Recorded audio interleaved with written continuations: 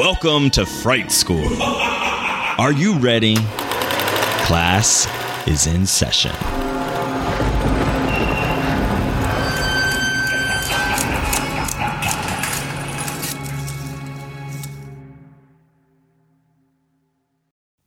Welcome back to Fright School. Hello, Joe. Why, hello, Joshua. How are you doing? I'm doing all right. Although, I have to say, the mystery has been solved. I didn't know that you were applying for your mystery solving license. After years of Fright School, I need an advanced degree. Oh. I need practical skills. There we go. I realized when we were watching the film that we're going to discuss today earlier that there was a reason why the ending Saw theme sounded so familiar. And it's because it sounds Live and Let Die, which is fitting.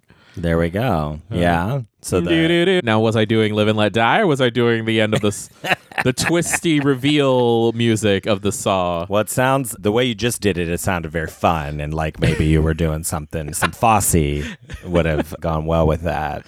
A little Fosse neck, do it? Yeah, a little Fosse neck. All right. There we go. Now you know. It dawned on you that that's what they've been doing this whole time. Is that Elton John? No, it's Wings. Oh, wait. Paul McCartney. Oh, okay. Paul McCartney and Wings. Oh, it's a Bond tune now. Yes, Okay. exactly. It's for Live and Let Die. I've not seen that. I've only seen the Bond movie that has Madonna in it. By far one of the worst Bond no movies. shocks there. But not her fault, though, because she's only in it for 3 seconds. So it's really not she's her. the fencing instructor. Yeah, That's Verity right. or whatever. Yeah. Because she's, and this is in her British face. Right. Yeah. Yeah. When was that? Like 2002, 2003? Whenever Die Another Day came out. It could have been 2007, actually. Right. No, I was still in high school. No, you weren't. Wait, what? You weren't in high school? No, you weren't in high school in 2007. No, I wasn't in high school in 2007. Oh, I was in high school in 2007. Sorry. I don't mean to rub my youth in front of you. Oh, that's okay. 2002 was Die Another Day. So yeah, Got it. I think it came out in my senior year. When was it really? Yeah, November 22nd. So a few months into my senior year. Okay. Regardless, you've now solved that mystery. I've solved it. I'm going to get it. This is such lovely. What do you call this? Are we in ASMR? ASMR, yeah. Tupperware. You have to do it like more seductively. You can't just. Oh, it's Rubbermaid. Rubbermaid. Yeah. Rubbermaid. Can we get? Yeah. This isn't really that kind Hold of. Hold on. mic. Let me turn. Oh, there you go. Try it again. Should we tell people what you're doing? That's enough of that. Although, yeah, we could become an ASMR podcast. I'm opening up. Josephine brought cookies from her kitchen in a Rubbermaid thing. Oh, they smell really good. Well, yeah, they are good. Cinnamon. This Cinnamony. brand, this line of like storage products for Rubbermaid is called Brilliance. Oh. But that's how my mom refers to it. It's like, where's my Brilliance? Don't forget to bring my Brilliance back. We've had one held hostage here since the holidays. I so know. you get to take it back now. I had to.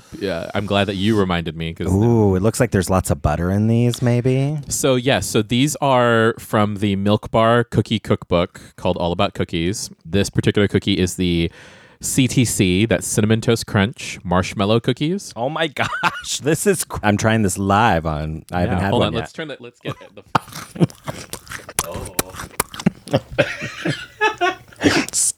That's awful. Wow. Anyways, very tasty.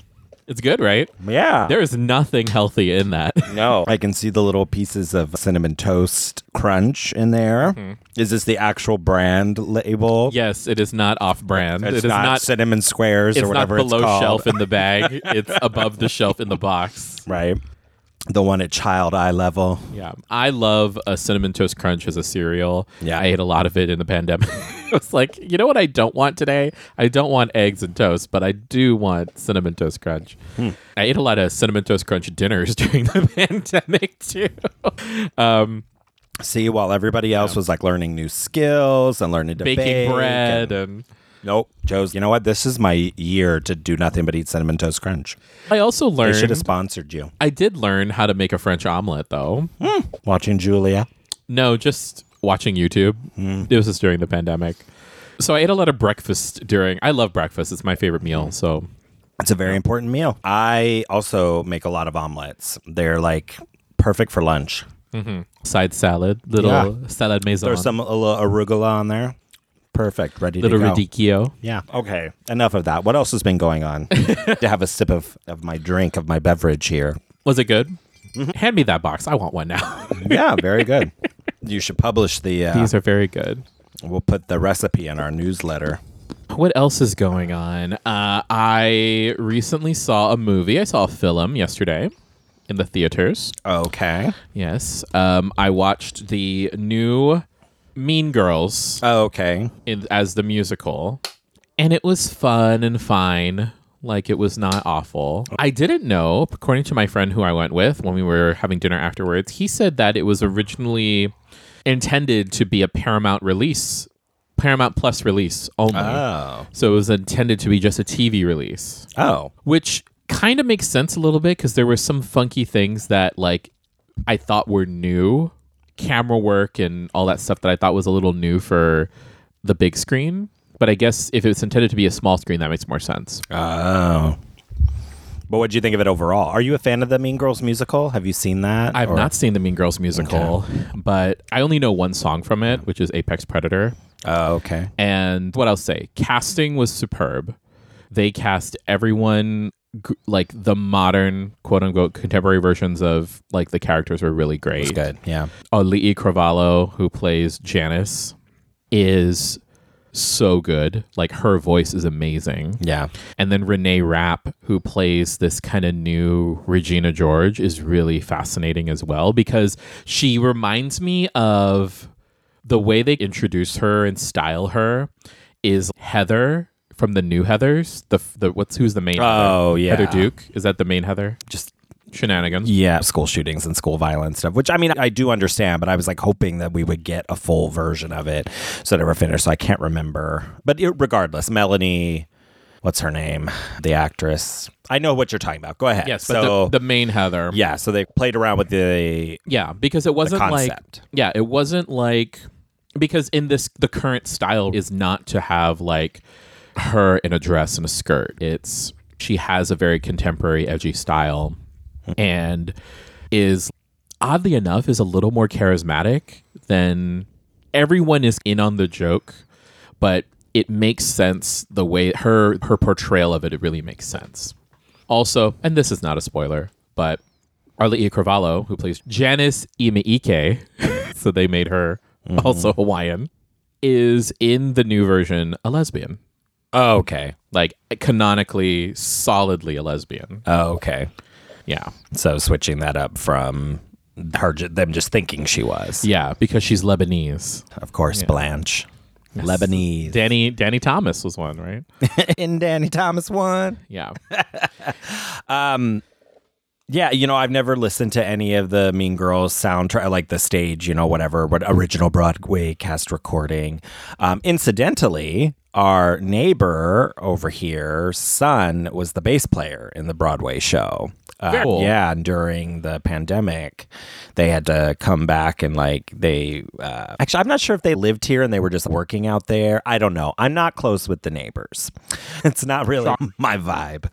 But the Sam Squanch is. He goes outside and talks to people. He just loves to talk to strangers. Yeah. He's the reason you're all going to end up dead one day. Exactly. Which is funny because he's not into talking to strangers. It's more of just... He's nosy. That's the real thing. He's so nosy. He just goes out there. What's happening out here? And I'm just like, get back in the house. Stop talking to people. Nosy, though. You would think. But anyway, so yeah, during the pandemic, they were like here visiting or moved back to this part of... I really don't know. But I thought that was interesting. The Sam Squanch came in and he's like, his son's playing the bass in the Mean Girls Broadway show. I'm like, oh, not right now. He ain't. But he's just like yelling at them in the pandemic, just yelling at them over... Yeah. Anyways, so that's, all I have as a connection to the Mean Girls soundtrack. I do remember the film. It came out in 2004, right? Because this is the 20th anniversary. Mm-hmm. So it all makes sense. It all comes together perfectly. I remember enjoying the film, the original movie. I thought it was funny. I like that Pass the Dutch song. I love the Pass the Dutch song. Yeah. It's such a good introduction. Yeah, yeah. Although, is it as good as like that? What is that Yoo-Hoo song from Jawbreaker? I like that too. Which kind of that's what that apes is them walking slowly through the hall. It's like a very similar vibe. I was just having a think about which I preferred. I think I like the Jawbreaker song better, but I still enjoy Pass the Dutch. Man, this is very nostalgic. This whole thing, looking at Saw, since we're doing our Jigsaw January, is that what it is now? Thank you to our final girl, Ashley, for that. Jigsaw January, I think. Was she the one who sent that in the chat? Or It was. you? It I was. can never, sometimes I get confused about if it's you talking or her talking. Well, that's good because then if you don't know which one of us is doing it, you'll pay attention. Yeah. There we go. Exactly. No, but there was, sorry, I said that because I was confused one time because I realized you had sent something, but I thought it was her. But anyways, not the point. Nostalgia vibes. Yeah, doing this kind of look back into the Saw movie. Some of these I haven't seen in a very long time, but it is reminding me of just certain points in my life. And then we were talking about like Mean Girls, and I was thinking about like when I graduated, when I was out of school, and all of that. It's just put me on a weird nostalgia thing. So I've been rewatching the original Queer as Folk. Not the original, not the UK, but the Showtime American, show. Yeah. Have you ever watched that? The American Queer as Folk? Yes. I remember staying up late and waiting for everybody to go to bed so that way I could watch it outside in the living room by myself. Yeah. With my looking over my shoulder. So I've seen a couple of the episodes, but I haven't watched it in its entirety as an adult. But there are like very specific sex scenes that I remember from the first season that are like part of my root. Yeah, no, that's true. It was known for that kind of stuff. Yeah, I've been like in the middle of this like rewatch of it. It's just something I've been putting on while I'm doing other things, like just doing like chores or whatnot, or just something to have kind of in the background, which is typical, especially when I'm like in class. It's just revisit old shows just so I don't have to invest a lot of brain power. It lets me just relax my brain a little. But it's funny how watching that show, how far we've come and how we're like in the same places as well. You know, it's like we're not as far as we thought we'd be 20 years on from that. Or now it debuted in 2000, so 24 years. So some of it watching and I'm like, wow, gosh, we don't really talk about these things anymore. You don't see these storylines because marriage was passed or different things we've had certain advancements. So it's wild to watch it as, oh, okay, so I can see how we've come some ways far, and then others where we're like still really behind. And obviously there's concerted efforts to put us further behind. But yeah, it's just been really interesting. I've just been finding myself over the last few weeks in this weird nostalgia space of rewatching like that, and then again revisiting the Saw movies and thinking about where I was and what I was doing and what my life was like when they were coming out. It's been fun and terrifying. So can you expand a little bit on the ways in which in which things haven't changed? Or there's still like there's stuff in it like where language has certainly evolved. Or no, I'm sorry, you were asking about how we're still stuck. Still stuck or still the same? Yeah, again, there's like these storylines about queer people being like child molesters, or trans people are pretty much completely like missing from the show outside of a joke. And I think that's still really true in using mainstream. the T slur, probably. Yeah, and still using, or just they're still missing from like serious conversations in mainstream queer media. I think our trans siblings, our trans community members. So there are things like that within queer culture itself that we haven't, I felt, evolved from. Certainly there are legal things, of course, but there does seem to be like cultural touchstones about assimilation, masculinity, and femininity, both sides, that are still very much a part of our ongoing conversation. And we still have this divide, as we did then, about identity politics, polite, those. What am I looking for? Respectability politics, exactly. So it's really interesting because I remember watching that show when I didn't get to see the first 2 or 3 seasons come out. I got them on DVD in 3 just as I was moving out of the house. So then they were like, Queer as Folk was my college watch when I first started college. I remember I had a laptop that had a disc a DVD player.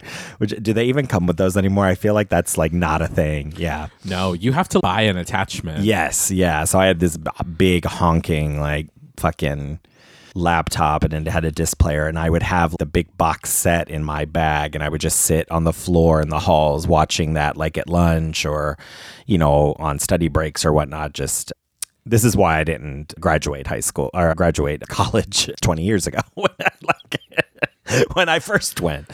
So I was too busy watching Queer as Folk instead of studying and doing what I was supposed to be doing. But yeah, so it's just, it reminds me of a very specific time in my life and thinking about because I always felt like I would leave Ohio, I would move away, and I would have this like life. And it's obviously, we got to go to fucking Pittsburgh because that's where all it's this wild gay life. That's what it's been in. But then I think going down, Ohio had its little gay street, as most places do. They have like everybody knows where the gayborhood is in most cities. So it's not as if we didn't have, and it's not as if my life didn't in some ways reflect like the show a little bit.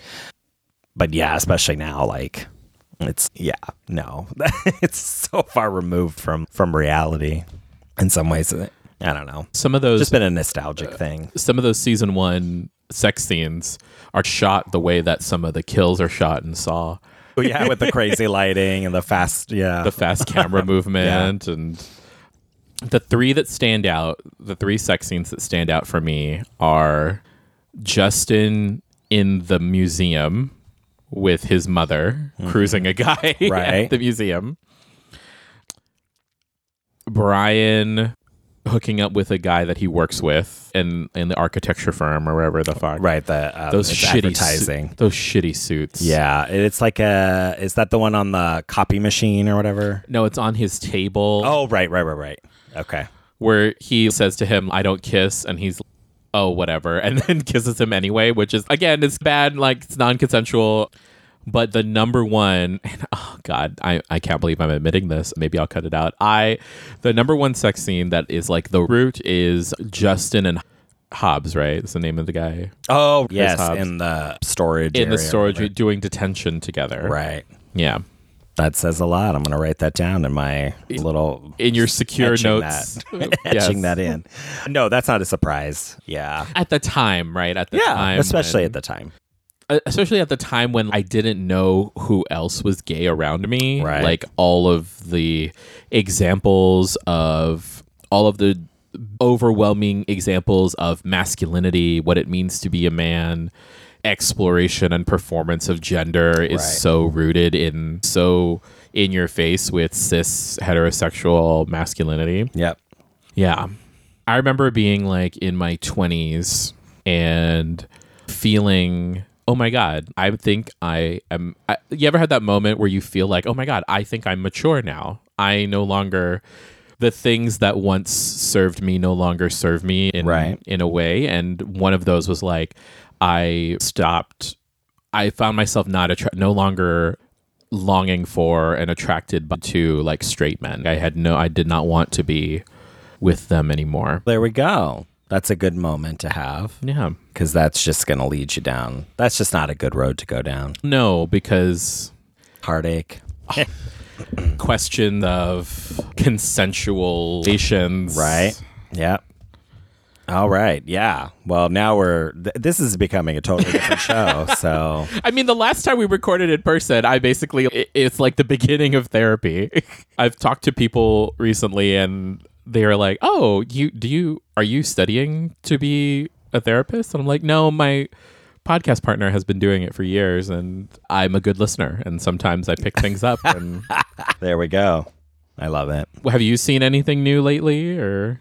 We watched that Maestro on Netflix. What did you think of it? I half watched it, to be honest. Jeffrey was really into it, wanted to make sure he saw it. I thought it was interesting. I liked the way that they constructed the story. I don't know too much about Leonard Bernstein? I'm just not Bernstein. I don't care for West Side Story. I don't care. I'm like, whatever. Yeah. It was Bradley Cooper certainly acted his ass off. I love Carey Mulligan. Mm-hmm. She was great. I just wasn't. I don't care about him. It's whatever. I'm not trying to make any judgment of it. It was a movie that I saw. I watched Killers of the Flower Moon, which I really enjoyed. Give Lily Gladstone all the Oscars. I think if she is nominated, all the other women in the category should just drop out. Should just say give it to her. I know that's not how it works, but that's what I think should happen. I think they should all realize it should go to Lily. It was very good, especially because I'd heard critique that it was like, oh, but she's just like sick for most of the movie. Or she says like 5 words. I'm like, yeah, but she says so much without talking at all, which is like incredible. She's just such a good actress. She does talk. I'm not saying that she doesn't, but there are just moments where she's... Whew. Have you seen it yet? I have no idea. Okay. I want to watch it with my mom. My mom wants to watch it. Yeah, I definitely recommend it. It was very good. I still think that it would have been a better movie if they would have made some different choices around what they showed or didn't show about the murders. There are definitely some things that I would have done differently, but we could talk about that when you watch it. Yeah. Other than that, no. It's back to school, so watching a lot of videos related to that. Psychopharmacology. Psychopharmacology, so medicine? Super fun. Neurobiology, neuroscience. Do you know how your neurons work? They're all misfiring. At least as long as I've known you. I can hear the synaptic firings from here. Has this it feels like it, yeah. But we've only got a few months left, so it's going to be fine. We're getting through. Anyways, all right, that is enough of that. We need to get to talking about the film for this week. So we'll be right back after this break with Saw 4. What's up, everybody? This is Brian here to tell you about our podcast, Bingetown TV. Our hosts include 7 best friends with a love for all things television. We cover a range of genres with a focus on fantasy and sci-fi, but also dip our feet into drama, horror, comedy, and pretty much anything we think is good television. We use the traditional deep dive formula for new live shows that are released week to week, but our calling card is our Rooks and Vets and Pitchtown TV series. Rooks and Vets pairs 2 of our hosts that have seen a show with 2 of our hosts that have not seen a show. Pitchtown TV is when we have a special guest pitch us a show by having us watch the pilot and trying to convince us to watch the rest. If you're craving more content on some of your favorite TV shows, then you should listen to Bingetown TV. Find us on our website at bingetowntv.com, the Apple Podcast app, Spotify, or wherever else you may find your podcast. Oh, welcome back. So we are doing our Jigsaw January. What have we done? We've talked about Saw 2. We've talked about Saw 3. And today we're going to talk about Saw 6. No, Saw 4. Again, I am a psych major. I cannot count. I don't do numbers. You can count on people being unwell. Yes, I can count on that. And yeah. Okay, anyways, enough of that. Saw IV. See, they have a lot of fun puns they can do with this one. Saw 4. Saw Ivy. Winter. Oh my gosh. Anyways, we're not ever going to get through this. 2007 horror film. We got Darren Lynn Bousman on direction. We got screenplay by Patrick Melton and Marcus Dunstan. Obviously, it's the 4th installment of the series. Duh. I got Tobin Bell back, even though he already died in Saw 3. Apparently. We all saw it. We seen it. We seen it. But yeah, so Costas Mandylor, Betsy Russell, Eric Bent, all the people in it. Film picks up right where Saw 3 left off with a lovely autopsy, but we'll chat about that in a bit. First, let's get Joe's initial thoughts. This was the first time he saw it, right? Yes. It's the first time I've seen it. Not that he really saw all of it, because we got to be on our phones.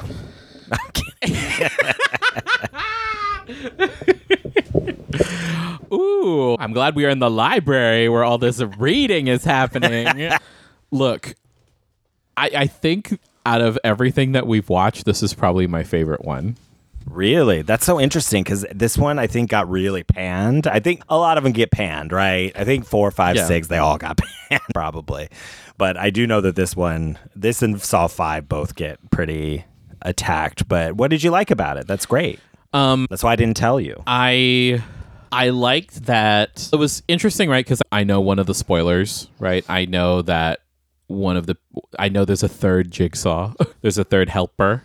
And I was spoiled on that because I watched Saw X, but it ended up being really poignant here. And I loved the storytelling. I love the idea that we're figuring it out and it's all unraveling through the eyes of the FBI agents, and seeing how all the different things are occurring it was really interesting. Plus the traps were really difficult in this one. And I was just like, oh, they really are going for it. And so I think Saw 4 I'm glad I didn't watch it in the first season of Ride School, to put it that way. I would have been turned off the entire time. Yeah. It's pretty brutal. It definitely has some gross. Well, just like the traps. 5-10 minute autopsy scene where they're not cutting away. That's the other thing too, is that they're not cutting away. It makes me wonder if the guy who was doing it was like actually medically trained. Yeah, and I even showed you that was what we watched was the original cut, because I have the uncut like director's cut, but I didn't. I thought, I know some of these movies get really, even with just a few seconds of extra, it's enough. Yeah. So I was like, we're gonna watch just the theatrical version, which is usually what we do. This is true. That is Fright School canon. I do try as best we can to make sure unless there's a reason to watch. Yeah. So Saw 4 is listed as number 8 out of 10 on if we look at just Rotten Tomatoes. So they're Tomatometer. Tomatometer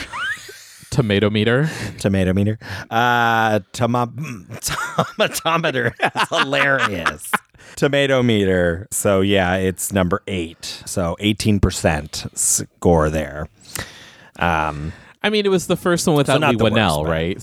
Yeah, I think. And again, they really are doing a lot in this movie, just trying to fill in lots of pieces and setting up the next part of the franchise. And it definitely has a lot. I can see why it's convoluted. I had to watch it a couple times just to get it. One, at the time I didn't really, and it's not like I totally pay attention to scores and those kinds of things anyways, but I love these movies and would just watch them over and over again anyways. But even when it starts in 4, 5, 6, it's just like, what is going on? Who knows who's working for who's tied in where, what part of the franchise are we at, what year? So it definitely gets a little more confusing as it goes along. But it also starts to really begin to highlight the next few have this like social justice element. That's been there, obviously, from the beginning with Jigsaw just having this idea of valuing your life and all of that. But this one really is the whole thing is like asking for a real sense of like radical empathy with John, right? Through the whole thing, Riggs is being asked to feel and see at least what he thinks as Jigsaw and not realize there are others involved. So it's just, it's got a lot going on. I was going to say, though, so when I saw this in the theater, of course, this is when I saw, I'm pretty sure it was like an afternoon showing with a friend of mine who I won't name, just in case, protecting the guilty. So this is another movie. This was at a time, another reason that I probably wasn't doing too well in college, because partying all the time, going out to clubs, trying to live my queer as folk life, and smoking a lot of pot. And so we got super, super stoned. Oh, no. Really stoned. This was one of those movies where it was like another hot box, which I've told these stories before. Like it was another like hot box day. Descent, right? The first time I heard this story. Yeah, the Texas Chainsaw Massacre, the beginning. There's a few stories like this. And I don't know why we didn't learn our lesson, but we got just cooked and went into Showcase Cinemas, I think is what it was called at the time in Cincinnati? Ohio. Showcase. And this is also before when did Wikipedia come around? Hold on. I'm about to Wikipedia. Right. Let's see if it explodes. Either way, it wasn't like now where you get like a full plot synopsis of a film like the second it comes out. People put all the details. You can there's tons of like opportunity to be spoiled. Like social media now can play a really big role in spoiling. The culture was very different. Like we were not on like Facebook all the time like we are now, or on social media in general. January 2001. Okay. I wonder when it became really prolific to use though. Probably For things that were like pop culture, I wonder. Because didn't it really start out as almost like an encyclopedia? You weren't going to go on there and Google Saw 4 or Wikipedia Saw 4. probably 2008, 2007, I would say. Either way, it wasn't really a thing. So we had no idea what the movie was going to be like. No clue. I think I should take a moment here to say that this whole series is probably really going to be lacking in educational value. There's not too much to really pull from these films, so it's more fun to share these kinds of insane stories. So we went in to see it not having any clue what it was going to be about, and then it opens with that autopsy scene, and I remember like gripping the chair and like turning to my friend and going, "Girl, I think we made a very big mistake." I was like, I'm not sure this is a good idea anymore. And she's Were you in the front row again? No, but we were like there was only a few people in the theater. And I remember I had an aisle seat and she was sitting next to me and we were just both, because it's so intense. Yeah. Just like this, and the color, like you pointed out, that's why I was thinking about that earlier when you were talking about the colors. Yeah, I remember like being really stoned and like the blood, like that red really pulsing out against that blue tint. Because this one is less green, it's more of a bluish thing, and that opening sequence very But sterile. even the scrubs and the gloves, the green parts were just so muted. Like it was almost like it was the same color. Yeah, so I just remember being like, ah! And, it was kind of like that through the whole movie, especially the trap with like the woman beginning like with her hair. With the ponytail? That was my awful. God. And I had long hair by that point too. So I remember like feeling really, because I started growing my hair in 2003. So by then it was fairly long. Yeah. And I just, that was that same visceral response as I had with the needle pit, where it was just like, oh man, I know what it's like to have my hair pulled even a little bit. Do you think that trap is Ariana Grande's nightmare? Probably. She should do a music video and remake it. Yeah. Yes. Wouldn't that be fun? It would be Thank You Next. Right. But, oh man, Joshua. Yeah. And then throughout the whole thing, it was just like... So, and I also remember that was another reason I was very confused, because it's like you're trying to process this, and then like the jump cuts, which according to IMDb, and I think I have heard in commentaries and such as well, they're not done with eye. Like they set those shots up so that those are live happening, like the splits and all, or like when they walk from one to another. And I think that was true in like maybe Saw 3, one of the characters had to run, because it like pans to like her being in a bathtub or something, and she had to run around to get like undressed and get into the tub within those few that change, which I do think is really cool. Like there's some of the things that they're trying where the people like fall into a scene and then somebody walks through the door, and they do those transitions like real live, which I thought was cool. Practical effects. Yeah, practical effect. I was like, it was in a film filled with them. There are a lot of practical effects in these. It's so funny because I'm watching Saw 4 and I'm like, you could actually, if you were some sort of like malevolent film professor, you could use this film to discuss various aspects of filmmaking. Yeah. The jump cuts. Yep. The use of music. A little mise en scène situation.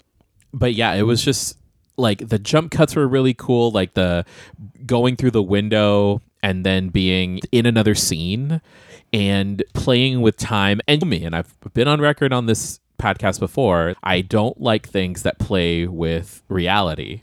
Right. But I don't mind things that play with time. Yeah. Because it all is taking place in the same reality.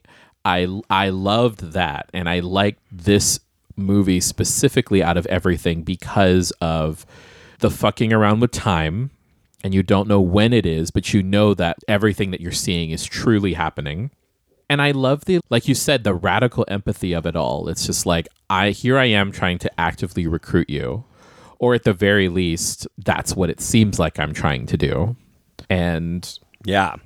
It's so interesting. It's one of those things where like someone takes something personally, but it's not meant as a slight, right? Like it's, oh, I don't like what you guys are saying about me with all of these gifts that you think that I need, right? Like you think I'm too tense because I have all these gifts that are supposed to be relaxing, and I don't like what you're saying about me because of that. But Jigsaw's kind of doing that with these people. Like he knows he's giving them the opportunity to go against who they are, Right. but he is also counting on the fact that no, they're just going to continue playing the part he wants them to play. And I don't know, I just keep going back and forth because he keeps saying that I don't kill people. I don't kill people. They have the abilities. They have the means to get themselves out. I don't kill people. But if you take a step back, you take the 10,000 foot view, right? If you're such a student of people's psyche, of people's minds, of people in general, you've already decided that they are going to play out. It's going to play out in this big. So if you know the outcome, then why are you still innocent? Even if you know the outcome, even if there's the opportunity that they could surprise you. Yeah, exactly. It's like that does get into the moral grayness of this series as well. Mm-hmm. Some of the people in these traps have done terrible things, bad things, and so of course there is like a vengeance, a vigilante justice vibe going on with some of the. Even though again, it's not due diligence. Yeah. I mean, it's not due process. Sorry, not due diligence. Due process, which reflects. Now that in this film you're seeing that there are like police officers involved or being pulled into it, and we already had the corrupt cop in Saw 2, and so there is an interesting conversation here about due process and about justice systemic. Yeah. That started way before we had these sort of uprisings that came in 2010, sure. And then of course the ongoing discussions of racial violence perpetrated by the police and perpetrated systemically by an organization that is ostensibly doing what it's supposed to do. Right? It's like it's not an accident. It's not systemic racism exists. It's a thing. Yeah. Yeah, I think that you bring up again, that's just the bigger conversation. That will continue in the next couple of movies that we watch when we return to this later this year. Because for now, this will be our last Saw episode. So you get a little reprieve before we dive back just in. like the franchise. Saw will return. Right. It will always return. What I did think was interesting, I know I said there wasn't huge educational value, but I maybe lied. Or maybe it's because there still isn't. But somebody wrote this paper. Are we ready? Okay. Brian C. Johnson wrote Using Saw 4 as a Primer on Social Justice. Oh, yeah. So in this essay, he says, I've been teaching, studying, writing about the film for over a decade. As a diversity educator, I found that movies regularly portray the darkness of the manifestations of racism and other oppression, but rarely ever depict what viewers, students, for instance, can do to change the way society operates. When they leave the classroom or theater, viewers may feel powerless to enact any real change and may perhaps not even feel compelled to. Imagine my surprise when I witnessed a horror thriller like Saw 4 offering a primer towards developing the empathy skills that are a necessary component of an action orientation towards social justice. Your face right now. I wish we were on video because that's hysterical. Yeah, sorry, I'm looking for the next part. So this is a very big paper. Empathy as a social justice construct. So in her classic literary work, To Kill a Mockingbird, Harper Lee's Atticus Finch. Did we know that we were going to bring this up? Did Harper Lee, because I think she was still alive when this film came out, right? She died fairly recently. Fairly recently, yes. She know that she'd be To Kill a Mockingbird, Saw 4. Same basic morals. apparently. But anyways, Atticus Finch states, you never really understand a person until you consider things from his point of view, until you climb inside of his skin and walk around in it. Literally, in the case of the Saw films. And this goes on to talk about how it's like difficult to get students in diversity education, getting them to learn to be aware of their own and others' perspectives, worldviews. Students do not possess the deeper abilities to critically evaluate the perspectives of others, especially students from privileged, predominant identities. Yeah, anyways, it just goes on talking about that, like cultural norms that direct attention away from dominant group status and privilege, or we often express concerns about that, a sort of bait and switch that normalizes and hides the hierarchies related to race, gender, sexual orientation. The blindness inhibits dominance from seeing their This is stuff that we know and we've talked about before. Social empathy, the ability to more deeply understand people by perceiving or experiencing their life situations, and as a result, gain insight into structural inequalities and disparities. In Saw 4, Jigsaw seems to invite the detectives to better understand his motives, ostensibly see what I see, feel what I feel, in order to save as I save. What he suggests is developing an empathy for how he views life and what comprises his world view. This is the stuff of social justice advocacy. When was... Let's see, when was this published? Probably not too long after the film. This doesn't have a year that it was published, but I'll see if I can find. Okay. I'll see if I can find more information on it. Let's see, what's his conclusion? Jigsaw, pointing towards empathy, leads students towards a goal of diversity education, opportunities to critically examine the tensions of diversity engagement, educational, sociopolitical, historical, apparent in American society. In a strange and macabre fashion, perhaps Saw 4 leaves room for faculty to choose an alternative to the classic diversity canon to focus on these goals as outcomes: teamwork, equality, and fairness. Yeah, so see, it's like that. When I'm teaching my horror college class... This is what it's made of. This is your DEI programming? Right here. This is the... Yes. This is your DIE programming? Exactly. Oh my God. She's a DIE officer. Oh man. Okay. So in a previous life, right? In a recent previous life, I used to be the coordinator of new student orientation at a college. Mm-hmm. I legit had a thought where I was getting ready to develop, before I got this current job that I'm in, I was getting ready to develop curriculum for the next year. And I wanted to basically design like first year orientation as a slasher film. Oh, yeah. Like I wanted to take the tenets and the tropes of a slasher film to get to use that theory of how to move through. Imagine if college is the unknown villain, right? Right. How do you band together, gain knowledge, form relationships in order to move through and advance through the first year? Yeah. That's what this paper is giving me. Right. Yeah. Saw 4 is going to teach you about equity. This sounds like somebody, it's in high school when we get shown a film that you're like, did you get approval for this? Are we allowed to watch this? Yeah. This feels very much like this person showed this film. There was some kind of outrage and then they wrote this but like social justice. Yeah. Empathy. It's all there. It's not even subtext. It's text. It says, see how I see, feel how I feel. Yeah. Save how I save. It's me writing like a defense when I'm being like sued and my teaching credential is being threatened to be removed. AKA the beginning of your villain origin story. Exactly. Precisely.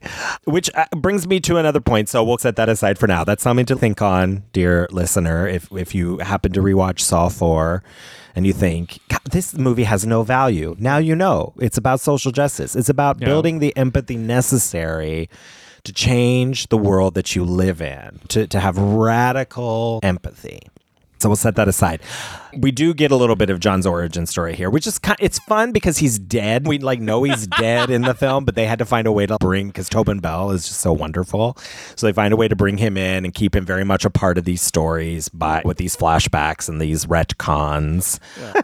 But the thing that's revealed in this film is like he has like his ex-wife. He was supposed to have a baby, a son. The ex-wife is alive. Right. She's alive. He's not a widow. The way they Yes. made you think he could. was shook by his alive status. I was like, oh, she is alive. Yes, but baby is not, which is a big part of Yes, that's what kind of idiot. kicks off. We get to see the first trap he designed with Soul and the knife, the face knife thing into that awful pin of razor wire. That was horrible. But again, Kid was move aside. He didn't. he just moved. Yeah, it's not his problem. That guy's got rage issues and he needs to work on them. And if he would have let it go and just left, he would be alive. But instead, he's probably still in that ball of razor wire somewhere. Nobody knows where. So again, I think it helps highlight when you look back now at Saw 2, like the relationship, the father-son dynamic, and what John, even though I don't even know if they had any clue if he was going to have this kind of backstory, but knowing it and rewatching Saw 2 like we did a few weeks ago, I was like, oh man, this kind of does really deepen when you know what happened to his son and you know what happened to his family. And so you have Gordon and his issues with his wife and daughter in the first movie, and then the second film with Matthews, and then the third film with Jeff and his kid and Lynn and their family. There is this theme, and then we know what John's lost. And so there is this psychotic grief at work that adds just another layer to, especially because he had planned. It wasn't like they accidentally got pregnant. She says it was so planned. Not saying this is a good thing to be this control freak-ish. Obviously, John has issues. We know. Clearly, she's got control issues. When you invest that time and there are certain things you want to align and happen, and what a horrible death, what a horrible way for them to lose a baby, just the whole thing, especially when it's Jill is in this place of trying to help people and also trying to do good in the world in the way that she can. To have that happen to her is really sad and awful. And that whole sequence, I remember it was very emotional watching in the film, even though it's such a short segment, but it's just very heartbreaking. So again, it sheds more light on the first three films and like what he might be saying about family and about where you place your loyalty. Yeah.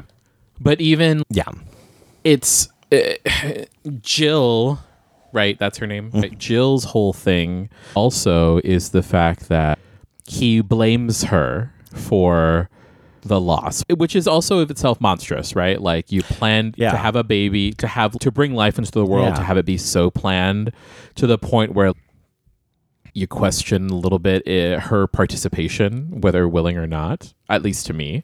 And then you have him blame her because she should have known better.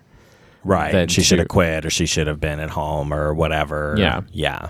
And it's so interesting because, like, again, it's him thinking that he knows what is best. So, like, I don't know when that essay was written, but like in that regard, like when you think about the actual things that are happening on in the film, like you're being asked to have empathy, yes, but like the person you're being that is asking for empathy is someone who doesn't have any of his own. Yeah. Yeah. He's lacking in certain ways.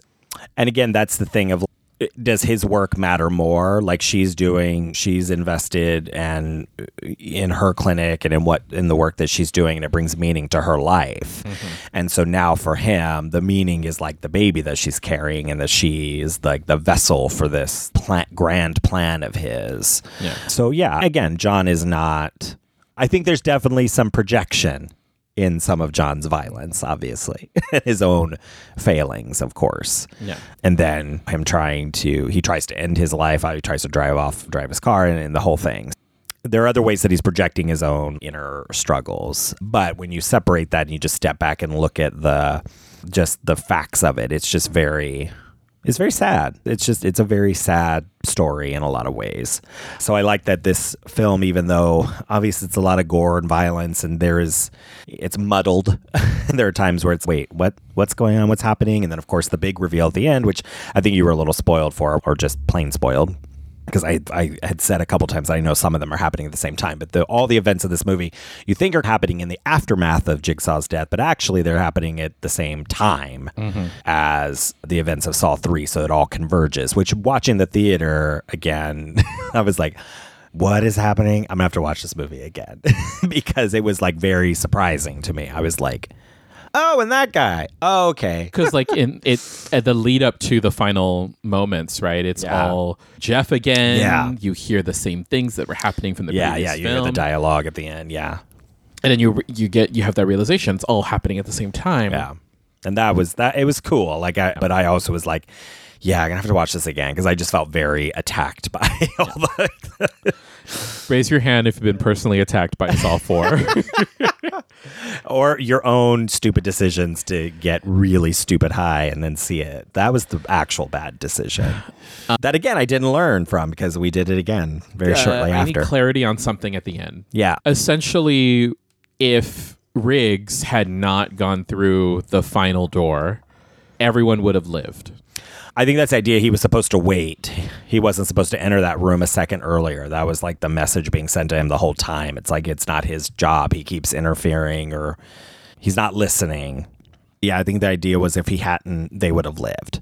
But who knows? As we go on and we find out more about Hoffman's character and what's going on, I don't know. That may color the events as we continue. Sure.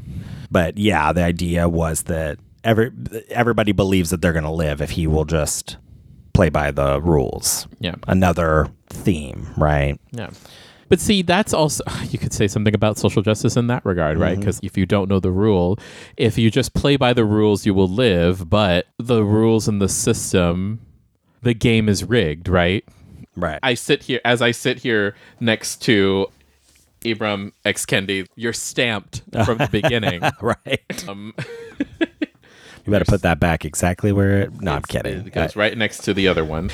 You're stamped from the beginning, so like you're being given all the tools, but the game that you're being forced to play is an inhumane one, right? So either you can succeed, participate in the system, do what is expected of you, or you don't do that, you go against that and you do what's in your nature, and then it ends up being worse for you anyway because you were not like, which is like just a kind of a wild thing that like Jigsaw, a white man, is telling this black man to just follow the rules, which I don't know if that goes in. I'm not going to read the essay, so I don't know if the essay would say that, but it's just a wild concept that someone wrote an entire paper about that. Yeah. You know what? But you get the Fright School Award for overthinking horror. Yes, I love it. Overcomplicating horror. But yeah, it's just, it all is revealed. We think that Riggs is on this path to become part of it and be made to be like Jigsaw, while Hoffman and Strom are out there trying to track it down. They're the good guys. But the twist, Hoffman has already been recruited. He's already been helping. It's just, yeah, it's a fun little twist in the end. Yeah. And I gotta say, so far, my favorite. I'm looking forward to seeing what you think about the next ones. I would when we probably revisit. say maybe like X. Yeah. And then 4. So those are probably up there. Saw X still has the highest rating, the 80% on Rotten Tomatoes. You're definitely in the majority there. All right, that is for now. We're wrapping up. We will be back because they are going to release a new Saw film this September. We will return to this franchise for Sawtember 2024, coming to your earballs 8 months from now. Or 7 months by the time this comes out. Yeah. Yay! So now you've seen the first 4 Saw films. Look at that. You're Out of 10 Saw films. Yeah, you've seen others like Jigsaw and Spiral, or no, I we didn't haven't see seen Jigsaw. Jigsaw. We saw Spiral, right? Spiral And Saw X. and Saw But so X. like in the canonical Saw Yes. films, I've seen 5 That's of true. 10. That's true. Oh, Look at I'm you. halfway there. You are halfway there. So we will return to these to celebrate the release of a new Saw film.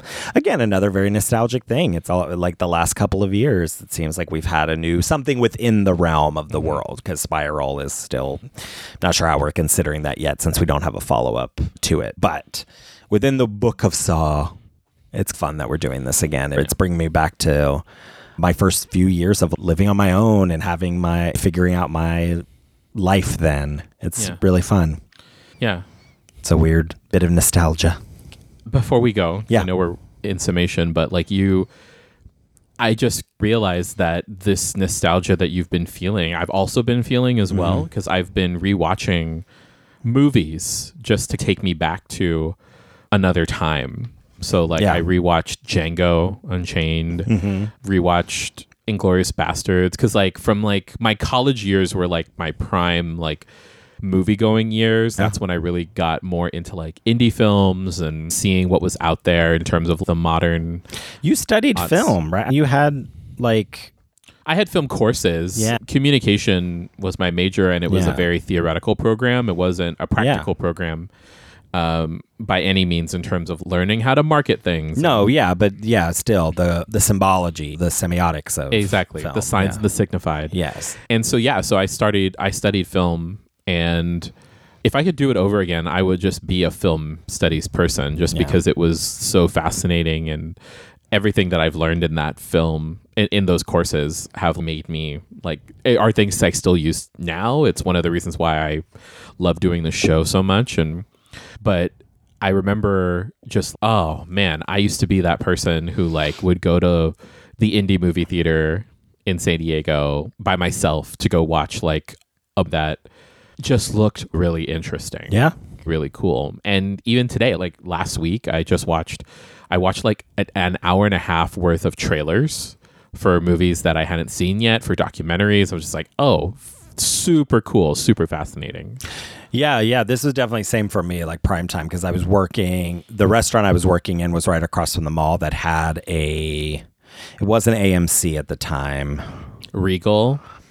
I think it was like the mall's cinema. Okay. You know, and I don't remember who it was through. I can't remember. But anyway, so I would just walk, and I could walk there from the apartment I lived in. So I could like walk to the mall, go see a movie, go do my shift, go see another movie. And then when I started working at another location, I was at both for a while, one that was in Kentucky across the river, and you could easily take a bus that would just drop you off. It was like the best. And I would go to Newport on the Levee, which was like this big aquarium and all the shopping and stuff, and they had an AMC there. And so I would do the same thing. I would go to movies all the time, or they'd ask me if I could do a double, and I'd be like, let me have a couple hours off, and I would go and watch a movie and then come back and do another shift. And so yeah, that was a time in my life, same. I was going to tons of movies.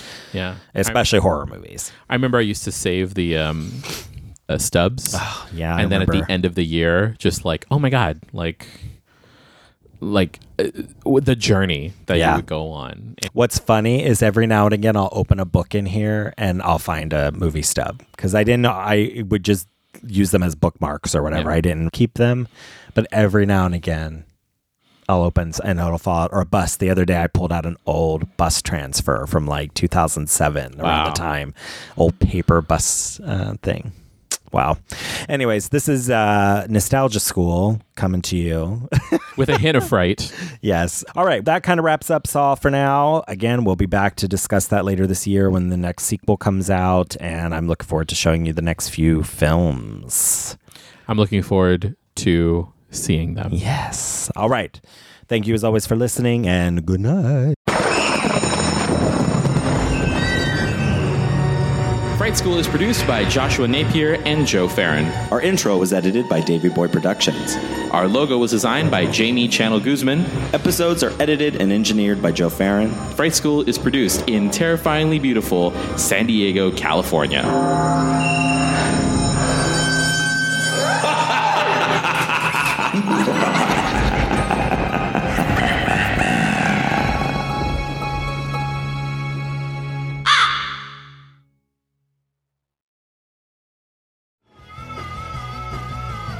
You're listening to the Geekscape Network.